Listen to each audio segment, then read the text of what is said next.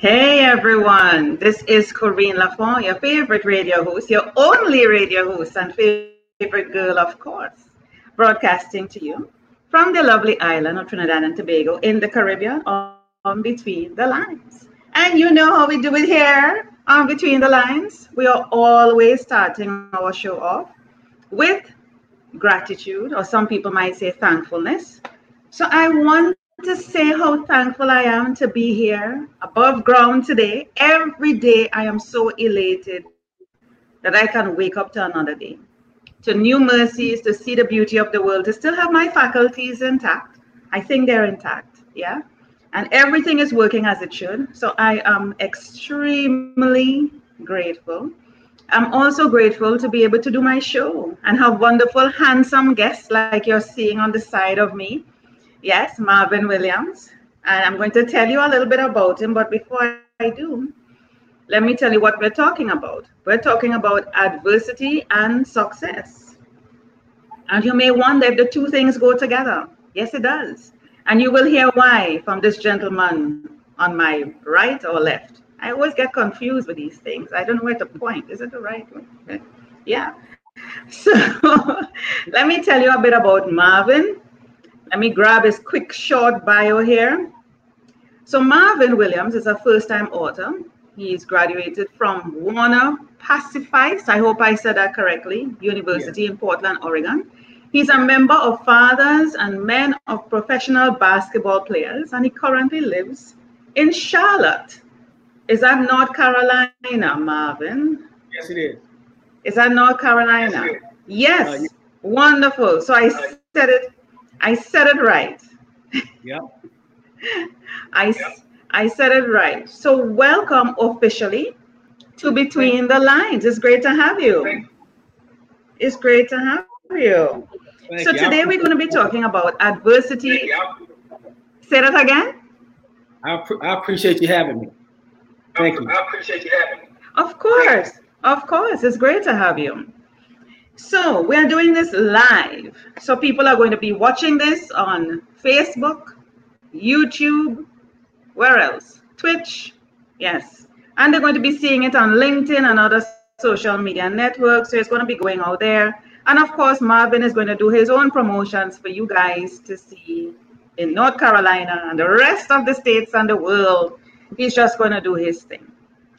So, Marvin, what I noticed about your bio, and I looked up your book, I'm going to feature your book a little bit later down in the episode about secondary break. That's the title of this book. But you're a former basketball player in the NBA. How did you manage to get into that? Let's start with that first, and then we'll kind of backtrack. Okay. The Marvin that's the former NBA basketball player is my son. So a lot of people get us confused. I started playing when at an early age, and I did a lot of trials while I was going through college and high school, and then I tried out for the pros. And after I didn't make it to the pros, I started coaching Marvin. And so Marvin, the Marvin that you probably talking of, is my son, who's currently retired.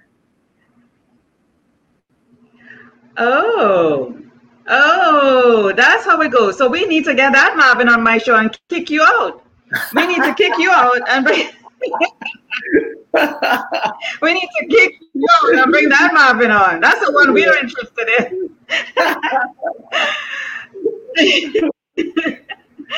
So we're talking about congratulations to him, by the way, because I don't know much about basketball. I mean, as a woman, I'll tell you honestly, I just look at how fine the guys look, really. I just look at that, and I think that's what most women do. They just look at how fine they look.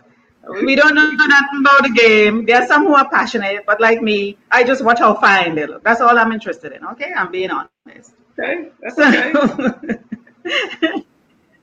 Yeah, so you spoke about, or you shared with me about coming from an abusive relationship with I guess your family. I want you to be able to share that, because the thing about Between the Lines, this show, is to really empower persons to be inspired and to know that there is hope.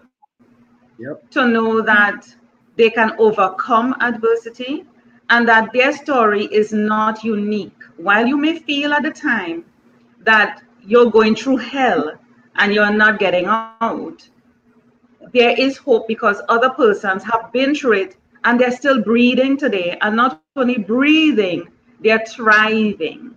They're actually living life the way they deserve and the way they should be living.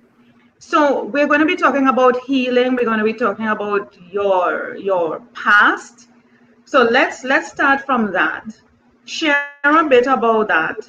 And I noticed, I'm going to tell you honestly, because this is an honest show, I'm an honest person. I noticed that one of the reviews when I looked up your book on Amazon, because persons are going to check your book and they are going to see the same reviews. One of the first reviews, and I'm sure you would have known, somebody was not very kind to you. It was one of the top reviews, and they really did a bit of hating on you. And my suspicion is that it was a relative of yours because you would have spoken about them in the book and they did not take too kindly to the things that you shared. Exposing family is not something people really like. They're not going to agree with it. So I suspected it's a relative of yours. And I saw you nodding. So it tells me that I'm on point.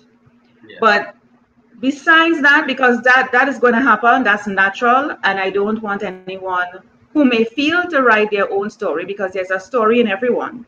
I don't want anybody to be put off by that, to feel, oh, their family is going to hate them. They're going to have family that wouldn't talk to them. That just comes with the territory of talking out an issue that you feel has affected you, and you have a right to speak about it.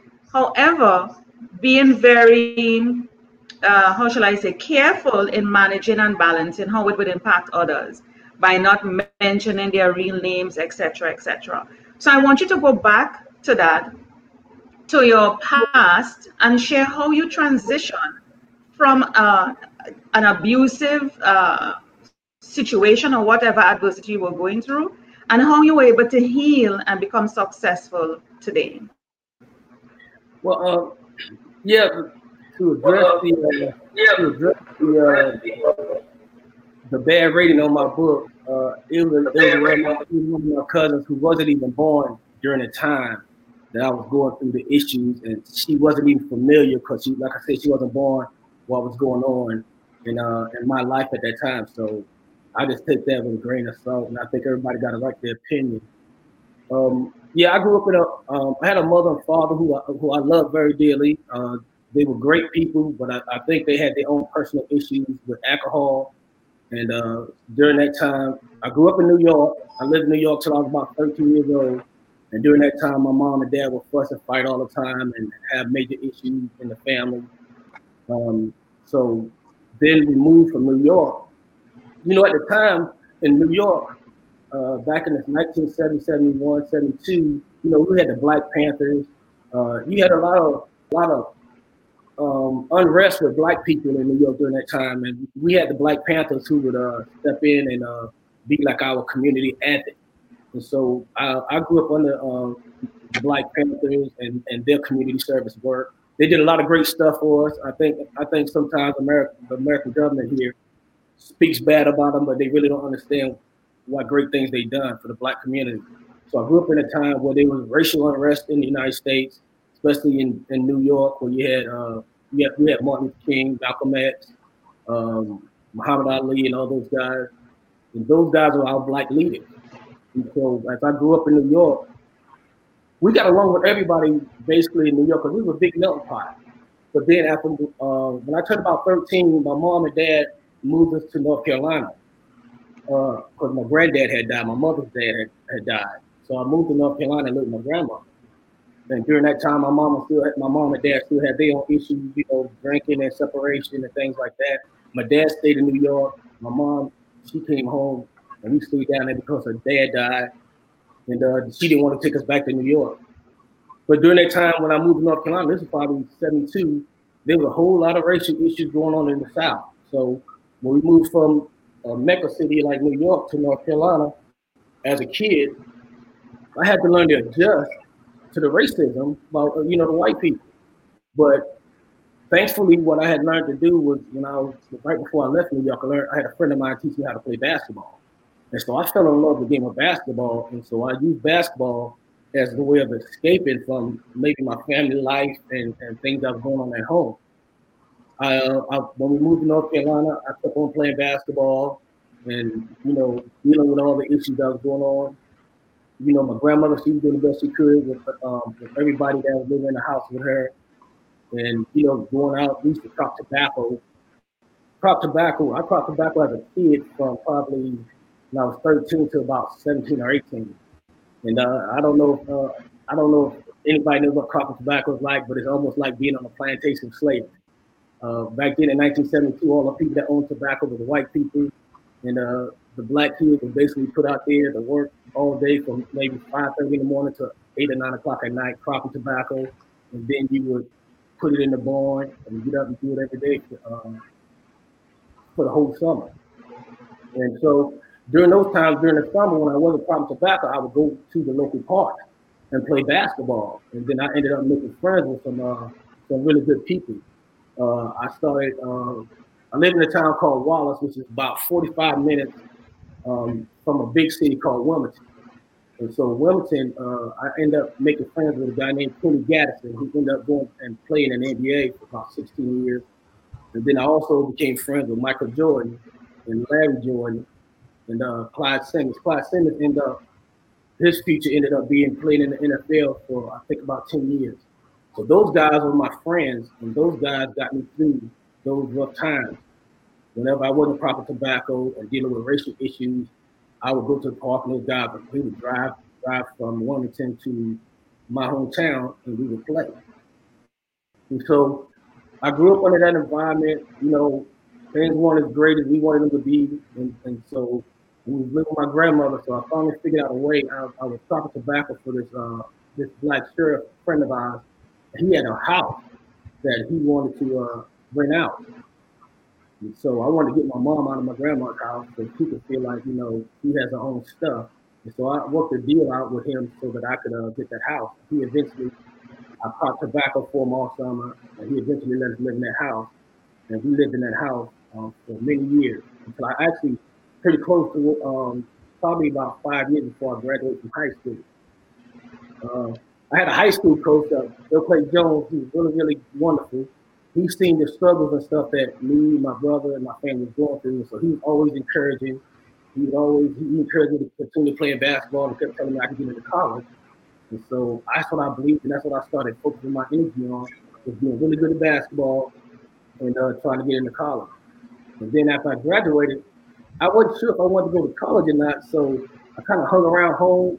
After we had got my mom that new place, I kind of hung around home, and my dad and my mom still going through their stuff with their alcohol, fighting and stuff like that. And so my dad told me I had to go do something with myself, whether I get a job or go to work, or, go to college. And so I didn't really want to go to college, but I liked playing basketball.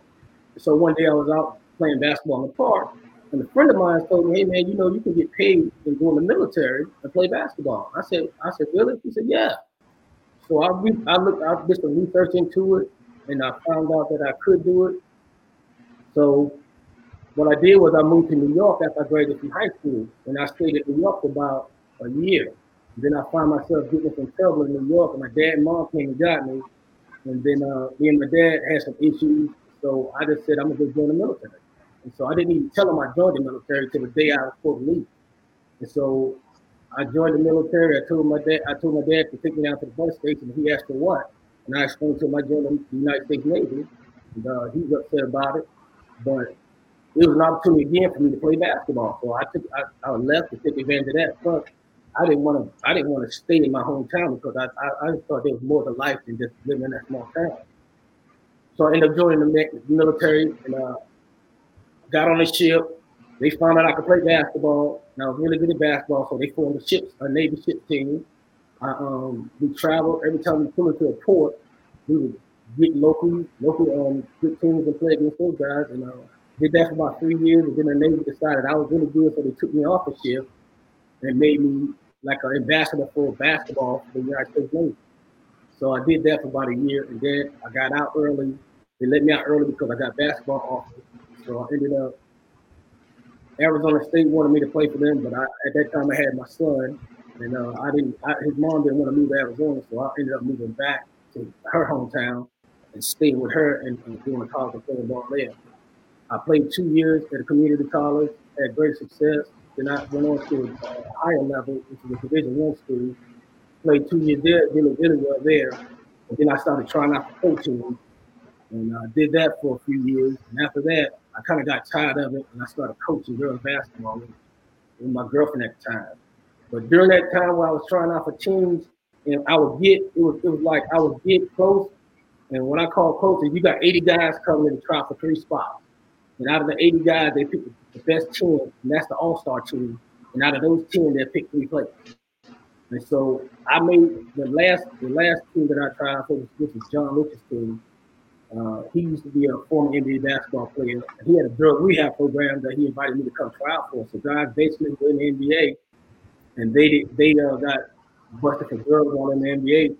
The NBA would send them to John, and John would get their life back on track. And then basketball. So he set up a basketball team and traveled all over the world. And I was trying out for that team. And I had made the cut.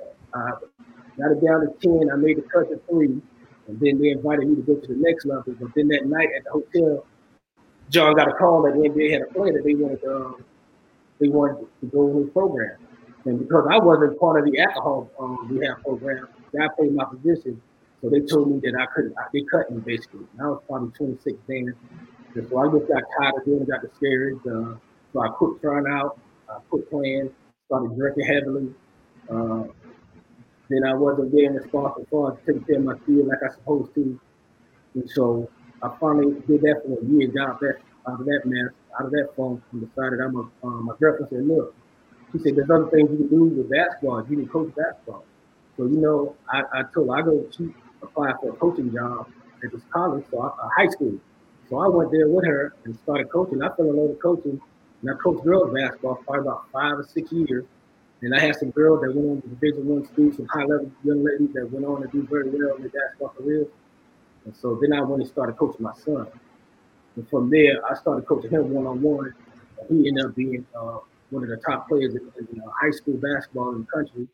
And then went on to go to college at the University of North Carolina, where he won a national championship. And after that, he ended up number 2 pick in 2005 in the league draft. And so for the last 15 years, I've been basically this guy in his career. Awesome. I'm hearing so much history. I'm hearing all what was going on at the time, where you live, your house, your family, the opportunity that came to you that you took when you realized what was going on with you, that gave you an out to become the person that you are today. Now, there are a lot of persons who are going through a number of different stuff. To list it, it will be endless. But right. People are carrying a lot of trauma from their families, from within themselves, things that they're not even aware of, Marvin. Right. And I think COVID and the pandemic, because of the isolation, has brought up those latent issues in them that they have to deal with it now. Right. Because of what you went through, could you share 3 tips? 3 tips. I like to use 3 tips based on your own history, based on your own struggles, dysfunctional family. Because I think we all come from a dysfunctional family. It's just masked in different ways. We all come from a dysfunctional family. If anybody thinks that their family is perfect, I'm so sorry for you, they're not. But they are dysfunctional in one way or another. But some are just more dysfunctional than others. So you came from a dysfunctional family, abusive as well. And basketball was your light at the end of the tunnel. What are 3 things you would share with somebody listening right now to help them go through what they are going through, to give them hope? What are 3 tips that you can share? One of the things I was really seeing with family People, like you said, people have problems with their family. And when you have family issues, and you should also have dreams. Every day you should wake up having dreams. And I think the first one would be, if you're having trouble with your family, try to turn the negative into a positive. Just because your family's having trouble don't mean you're stuck in that life. And I think people need to stop thinking, because this is how my life is right now. This is how it's always going to be. And I always tell people, dream bigger than that. So the first thing I would say is, don't let your environment dictate who you become. That's the first thing. The second thing, I believe that if you have a dream, don't let nobody discourage you. Because I've been told a whole lot of things over the years, that I was crazy, I was chasing a pipe dream, I would never succeed. And those are the people you want to stay away from. And if you believe in yourself that you can do something, and you think you can do something, then through God, believing in yourself and believing in God, He'll take you to where you need to be. And the third thing I would say is, never forget where you come from. I think that's very important, because you realize how much God has been in your life. Because it took me this long to. I've always known God was in my life, because I've always been a steadfast believer in God. But it took me, when I wrote that book, I had to sit down and think about the blessings that I have. I think too many people sit around and they think about what they don't have, and get stuck in that and think that's what their life is, and it's not. So I think always believe in yourself and believe in God. God will take you through any tough thing you got. What made you decide to become a first-time author, to write a book? A lot of persons are fearful of taking that step of putting pen to paper or fingers to keyboard and actually telling their story. Because I believe, as I said earlier, everybody has a story to share, and your responsibility as someone is to tell that story, because it could impact one life. It may not impact millions or thousands, but one. And that one will touch another one and another one. So what gave you the impetus to share your story and to disrupt your family who are leaving bad reviews on Amazon? I think the first thing, years ago, my son's pastor, and I was living in a little city called Bremerton, Washington. Years ago, he told me that he thought I had a book in me, but I was like most people. I was like, nah, I don't think so. I mean, I don't really have nothing to tell, and so I kind of put it off. And then one day, I was sitting on my back porch, looking around at my nice house, thinking about my son and thinking about all the things that I have. And then I thought about my mom and dad, and I asked myself, what would they think of me now? So I got to thinking about the struggle from where I came. And a lot of it, my journey, I felt like I was doing it alone, because my mom and dad didn't have no financial, they didn't have the finance to help me do things, to go out and complete my dream like I wanted to. And then I was in the military. I was going away from home for about 6-7 years at a time. And so I've always felt like I was alone, but I wasn't. And I had to realize that when I was sitting on the porch, that God was always with me. And so I started writing a journal. I wasn't even writing it just to write the book. I was writing it just to get some things off my chest and my heart for myself. But then I also later, I gave it to a friend of mine who runs a publishing company, and she told me, "Hey man, you got a story here. You ought to write this to a book." And so I thought about it, and I said, "Well, my goal is, if I write this book, I'm writing this book so that I can inspire young people or anybody, because I know from whence I came, if I can do it, anybody can be successful." I don't. Success can be defined in many different terms. Some people say, "Oh, you're a billionaire, you're successful." Some people say you live off $100,000 a year. You come from nothing is successful. So my goal was just to inspire, hope that somebody will read the book and be inspired by it, and say, "Man, look at this! Look at this guy! Look what he went through.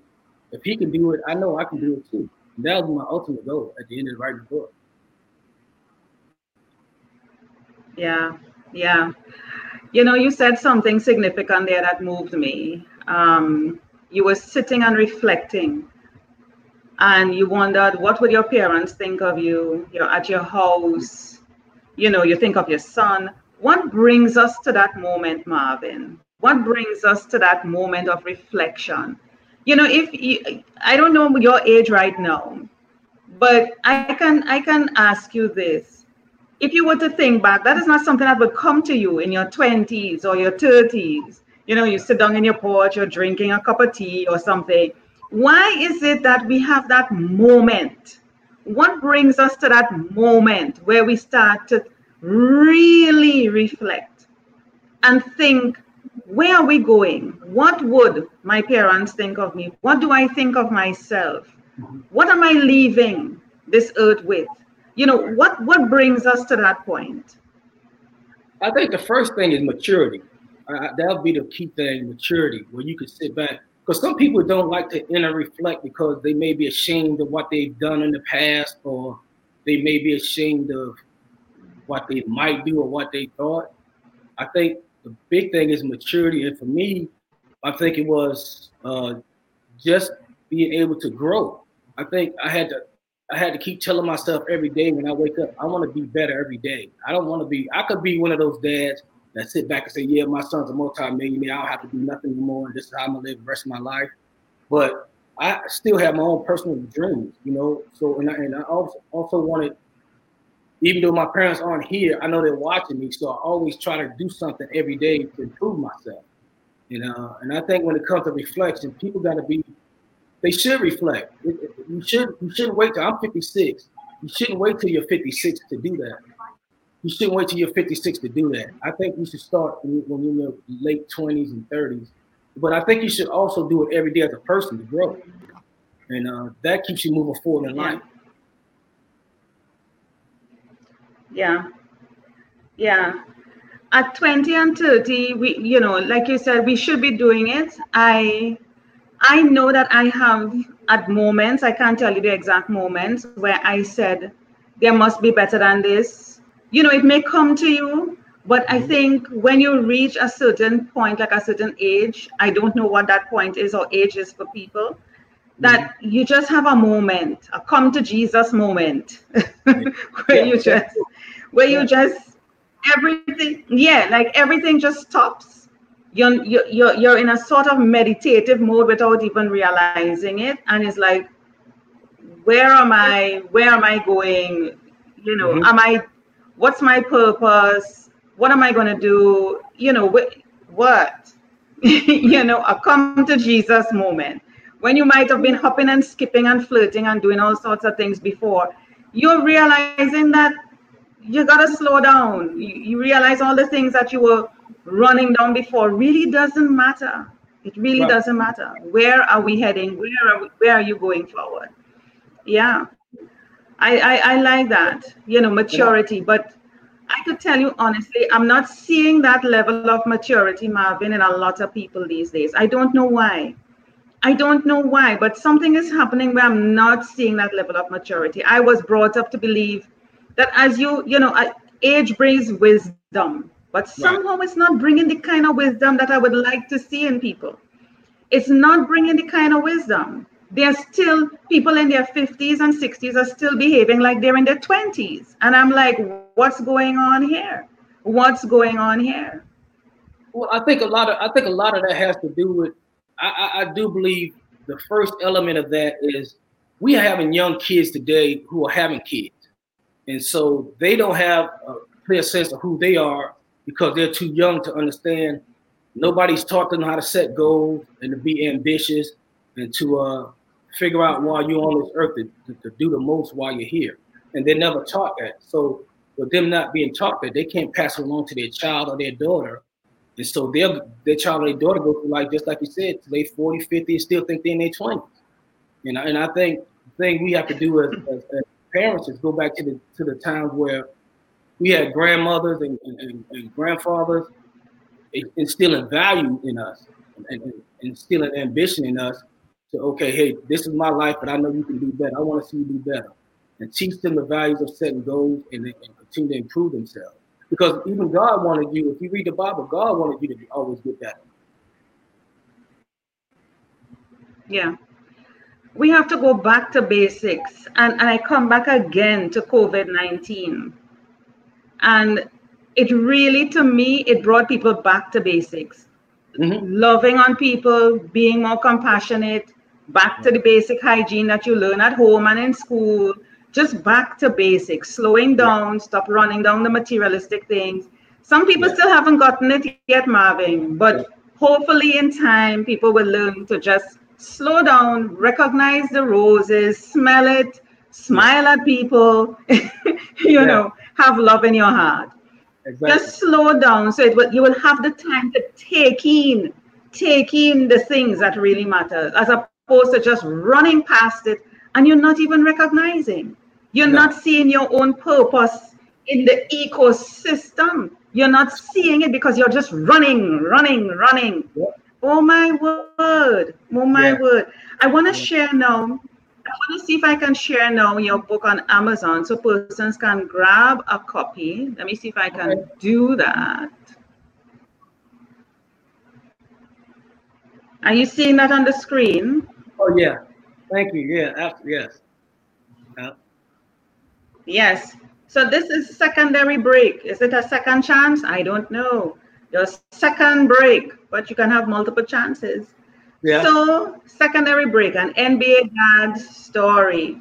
So I see here that persons can get the both versions, both format, Kindle and paperback. Yes. Yeah.